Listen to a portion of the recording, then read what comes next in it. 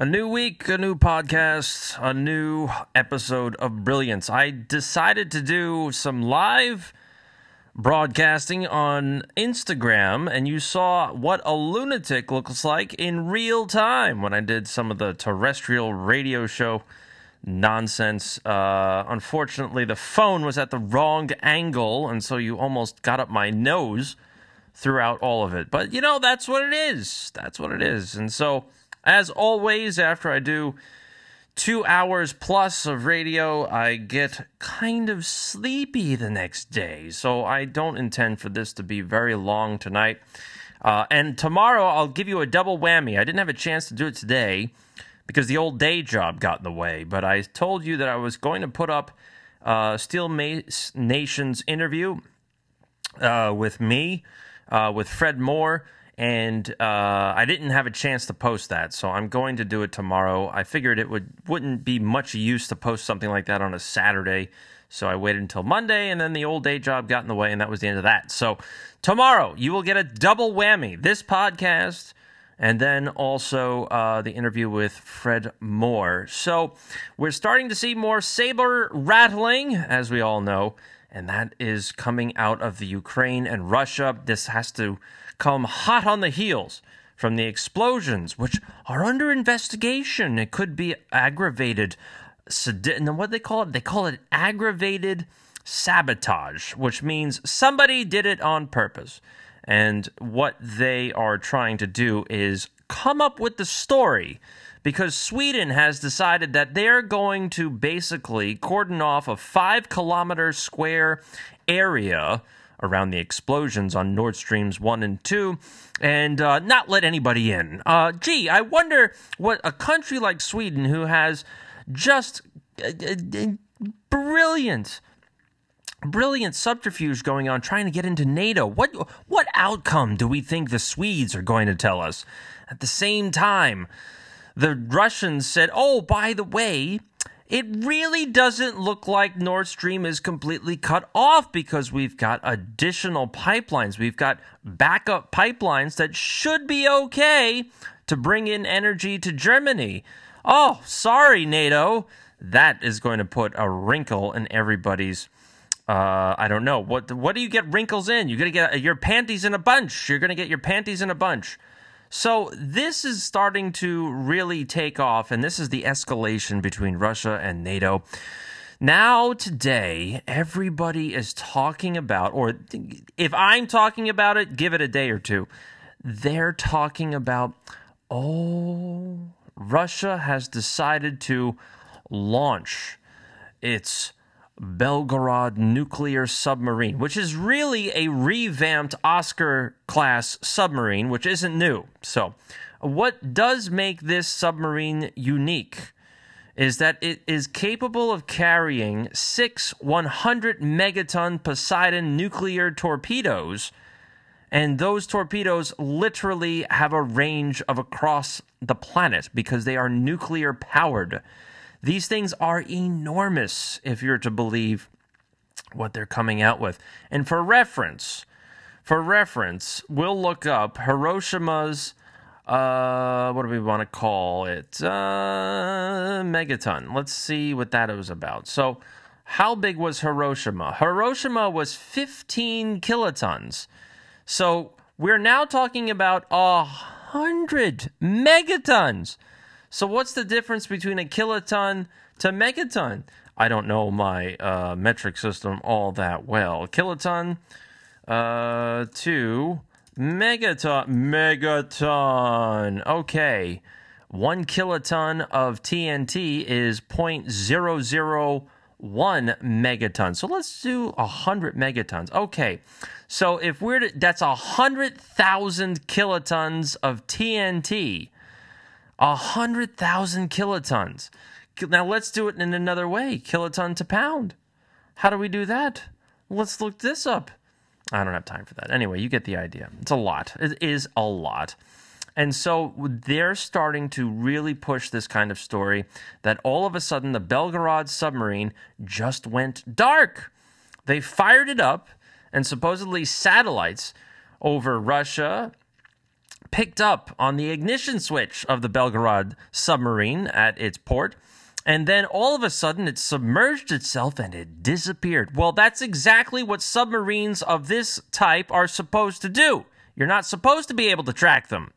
Now, this is what makes this submarine so frightening to the warmongers, and I suspect that these warmongers are going to try and use this to their advantage, much like they tried to use climate change and all the climate nonsense, the Green New Deal, all that crap, to inflict more control upon you, just like they tried to do COVID and inflict more control upon you in that regard, whatever.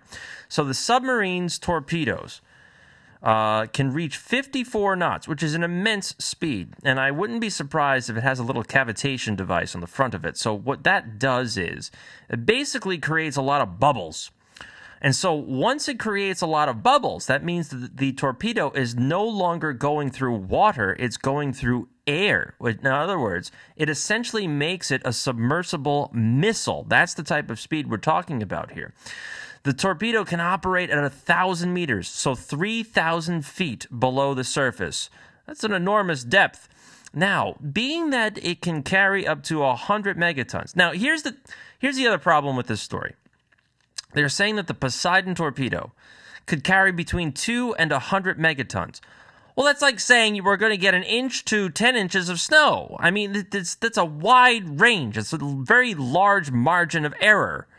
So I think there's some fear mongering going on here. So 100 megatons, that's what it's going to be. So if they were to detonate this thing near a city like New York, it would kill at least 2.5 million, injure another 5 million, and potentially disperse radiation as far as Quebec. Nobody likes the Quebec Oi anyway, so no big loss there. They do have good crepes up there, though. I will give them that. And gin. They've got a fantastic gin industry up in Kazakhstan. So if you're ever there, go to one of the stores, look at their gin section. It's stunning. I had no idea that Canada had such a wide variety of Canadian gins that are very good. So do that at any point in your time. Anyway, going back to this devastating torpedo, there could be a 500-meter radioactive tidal wave. In other words, 1,500 feet tidal wave. It could plunge Britain into the depths of the ocean. And being that it is that large, guess what? You're basically going to wash Britain out. And at the same time, if you're going to do that, then you're also going to inflict damage upon France, the Netherlands, and so on and so forth. If you do it by the United States, if they're potentially targeting New York, then they're going to wipe out New York City. No big loss there. At one point, I would have said that would have been sad, but not anymore. Too many liberals out there. So now, here's the thing. This is extreme warmongering because the only people that are talking about nuclear weapons being used are people in the West and the Nazis in the Ukraine. That's it. Nobody else is talking about using nuclear weapons. The Russians say that if nuclear weapons are used against us, then we're going to use nuclear weapons. But the West flips it around and says, oh, the Russians are going to do it first. They're going to do a first strike capability. And we've got none other than retired general and director of the CIA, former director of the CIA, David Petraeus. This is the guy that was gallivanting around with the honeypot a couple of years ago, and he's got a weird mush. He's got a weird face. It looks like he had a vacuum attachment sucking on his lips. They're just weird and bizarre, and he's got this weird kind of, I don't know, folds around his mouth, around his muzzle. Ugh. Weird. I have met the man once, but he wouldn't know me from Adam. I mean, if you walked up to him and said, you met Chris Michaels, and he'd be like, who? What? Who's that clown? I was at a dinner and I met him one time. Very nice. Nothing to really report other than I shook his hand, and that was it. So that is my claim to fame as far as Petraeus is concerned. But he's out there on This Week with ABC, and he said, with Jonathan Karl, I wonder where he comes from. He goes, "We would respond if the Russians were to use nuclear weapons by leading a collective effort that would take out every Russian conventional force that we can see and identify in the Ukraine and in Crimea, and take out every ship in the Black Sea. Would you? And if you did all those things, Petraeus, do you think that the United States would end that conflict unscathed? I somehow doubt it." And he goes, "This would be such an horrific response that it could not go answered if the Russians decided to use some kind of nuclear weapon in the Ukraine." So the reason why he's saying this is because some blowhard in Russia decided to say, actually one of the Chechens in southern Russia, who's now going into the Ukraine, they said that, we should be using low-yield tactical nukes on the Ukrainians. The Russians themselves immediately came out and said, "No, we've got no intentions on using nuclear weapons here. This is all rhetoric and idiocy, so just ignore it." Probably. So we should probably ignore Petraeus as well. But he is saying basically, you don't want to get into a nuclear escalation, but you want to show force in such a way where they are incapable of basically eliciting any sort of response. So they're trying to really gin up the rhetoric here. I mean, this reminds me of World War I and World War II. If you read any sort of periodicals from World War II, if you read any speeches from the day, no matter what side you're reading it on, if you're reading Mussolini's speeches, Hitler's speeches, Chamberlain's speeches, Roosevelt's speeches, they're all talking about the same thing. They all do the same thing. They posture, they bluster, they really try to ramp up the rhetoric. They don't negotiate, and it's all to get into a war. Why do they want to get into a war, and why are they funding the Ukraine with tens of billions of dollars every single week? It's because the house of cards is about to collapse. The economy is about to go under. So the only way out of this is to start another world war so that they can default on the debt. And they can say, well, sorry, there was a world war going on, so we can't worry about all that debt. And the other part of this is that you hear rumors of people trying to instigate a civil war in the United States so that they can call off the midterm elections, because the Democrats know that those elections, if they were to be held fairly, would definitely go down to the Republicans winning that stuff. So the only way out of it, they can't cheat again because it's so, or maybe they can. I mean, it's so obvious and blatant at this point. Could you do that again in 2 consecutive election cycles? Maybe. But they'd really have to control the media. And that's the other thing that you're seeing here. The mainstream media and places like Google, they are trying to solidify the official government narrative, and they don't want anybody questioning it. This comes from the UN's Undersecretary General for Global Communications. I mean, how many more syllables can you add to a useless title like that? Anyway, Melissa Fleming was speaking to none other than some stooge from the World Economic Forum and the United Nations, and said she was horrified and mortified that if she did a Google search about climate change, it wasn't showing the official narrative. And she said, well, we partnered with Google to make sure that the United Nations official lines were the first things that show up when you talk about climate change. And she even went on to say, we own the science, the United Nations, and we think that the world should know it, and the platforms themselves also do. Now, my question to you is, why would the United Nations want to team up with a company in quotes, because it's really run by the Department of Defense, like Google? What are they trying to do? They don't want you to question the narrative, because the narrative is going to turn into you're the bad person. You need to be controlled. You need to make sure that you don't emit so much carbon that the world is going to come to an end. Pretty sure it's not me or you that is the problem here. Pretty sure it's all of those big companies that don't restrain themselves, that are doing things that are pretty icky for the environment and other human beings. And those people should be the ones, and those corporations should be the ones that are restrained. But you'll never really hear that. And so what is the other option to all of this? Not only do you have to control the narrative, and you see more and more of this through Google, through Facebook, through Instagram, and all that stuff. But now, on top of that, you're now starting to see a very, very dangerous game being played. Because what have they done? They are now, and then this has to do with COVID, right? This is going to do with COVID. They've discovered, this is Jacob Wallace, Paul Goldsmith Pinkham, and Jason Schwartz. Gosh, I feel like I should be in a deli somewhere ordering pastrami. Excess death rates for Republicans and Democrats during the COVID-19 pandemic. And this is on NBER.org, National Bureau of Economic Research. What did we find here in this study? Why, it turns out that Republican states had more excess deaths after COVID mandates than Democrat states. Now go with me on this. These were done, basically they observed Ohio and Florida voter registration. And what happened was they observed the overall excess death rate for Republicans, and they found it was 5.4 percentage points, or 76% higher than the excess death rates for Democrats.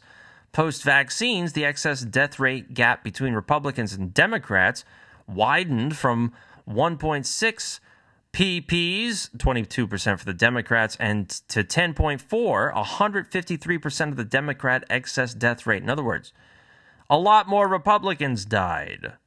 And what are they going to do to supplement those deaths? They're going to import people from South and Central America, so that now they have a whole new barrel of voters that they can access. I've never heard the phrase barrel of voters before, but they've got all of these new voters that are going to be given amnesty, that are now suddenly going to be able to vote at local and state levels. Oh, goodness, I wonder what's going to happen with that. Could those people be forced to vote for the Democrats? Could that be the case? I think so. This is a very disturbing and dastardly plan if you think about it. They're literally killing blocks of voters, or, in my assumption, they gave the most dangerous vaccines lots to Republican states so that they lose voting power, so that they literally die out. And they reinforce Democrat states and also start shipping all of the illegal immigrants to the Republican states to start turning those red states into purple states and ultimately blue states. Hello, Arizona. It's an extremely disturbing plan. I mean, you're talking about Dr. Mengele Nazi stuff. But are we surprised at this point anymore that we have to deal with extreme propaganda? And thankfully, Donald Trump, I don't know if you heard this, he's finally suing CNN for slander and libel. He wants $475 million from CNN. They called him racist, Russian lackey, insurrectionist. Ultimately, they called him Hitler. I mean, you remember what happened over the past 6 years. It's ridiculous. And I hope he takes them to the cleaners, because they are scum. Every last one of them. They are just scum. They don't care about what is good for this country. They don't care about the truth. They only care about winning elections. If the law needs to be broken to get Trump out of office or to make sure he never runs again, then these assholes will be sure enough to do it. And they don't care. They don't care. And so we can't play by the same rule book. Or maybe we have to start playing by the same rule book to drum these anarchists out of existence. But here's the funny part. Barack Obama, this is from Slay News, basically said, and this is from a secret meeting shortly after he left office, where he was talking with certain Bloomberg reporters and other reporters about what went on between Trump and Clinton in 2016. And for what it's worth, Barack Obama said, Trump was never a bad guy. He was always very cordial to me. And Hillary Clinton's biggest issue was that she didn't visit enough states. She thought she had it in the bag. She believed her own bullshit. And so what happened? She lost the election. And he doesn't really say anything bad. This was from a Freedom of Information Act request. That's how we found it. But he doesn't say anything that bad about Trump. So he even, in a way, compliments him. He goes, I think his basic view when it comes to foreign policy, his formative view of foreign policy is shaped by his interactions with Malaysian developers and Saudi princes. And I think his view is, I'm going to go around the world making deals. But it's not, let me launch big wars that tie me up. And that's not what his base is looking for anyway. Well, he's right. And guess what? That's exactly what Trump did. He didn't reinforce the world war paradigm where we have to go gallivanting off into some country and make it even worse.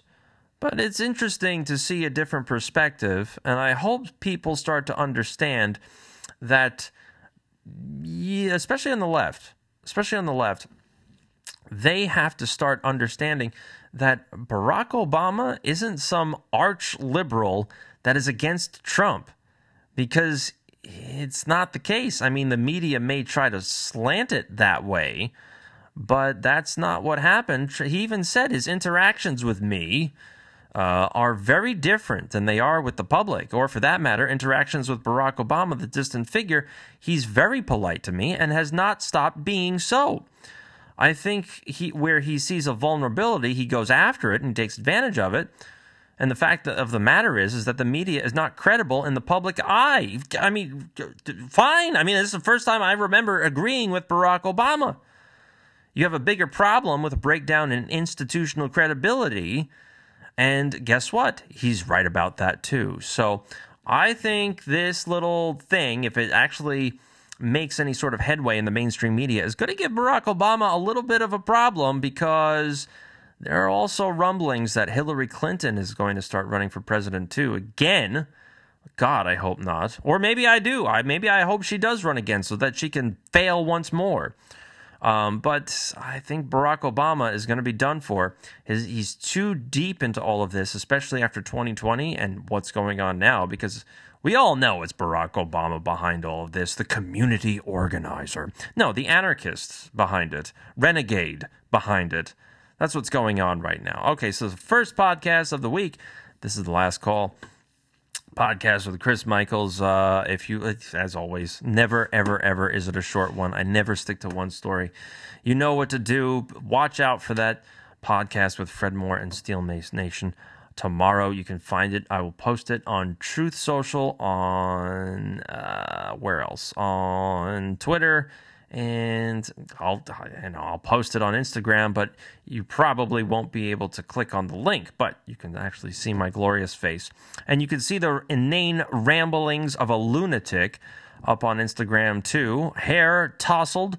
And that's okay, because I did what I did and tweaked liberal nipples at the station. So that's what had to happen. As always, you can like me, find me, and share me.